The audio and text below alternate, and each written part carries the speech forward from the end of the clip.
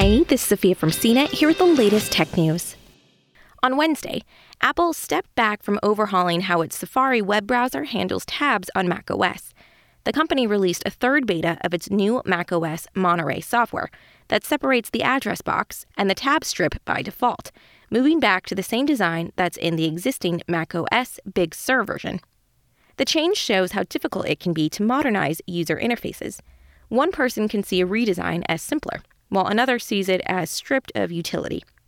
One purpose of beta test is to gather feedback, and Apple evidently listened to complaints that arrived in the 5 weeks since Apple revealed the very different Safari tab approach at its WWDC developer conference in June.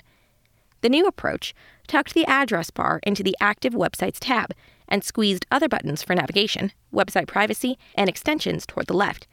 Apple software chief Craig Federighi touted it as a cleaner, new approach. Apple also stepped back from a menu that packaged options like sharing and reloading the website into a single menu.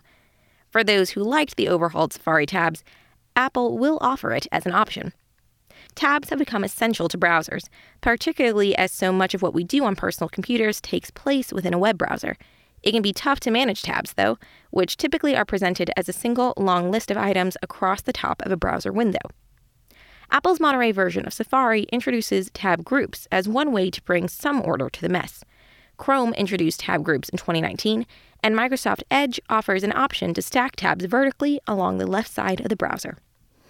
On iPhones, Apple made another Safari change in a new beta of iOS 15, released Wednesday.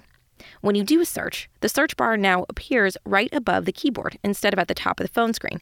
The keyboard can be dismissed by swiping down on it to show more of the web page. For more of the latest tech news, visit cnet.com.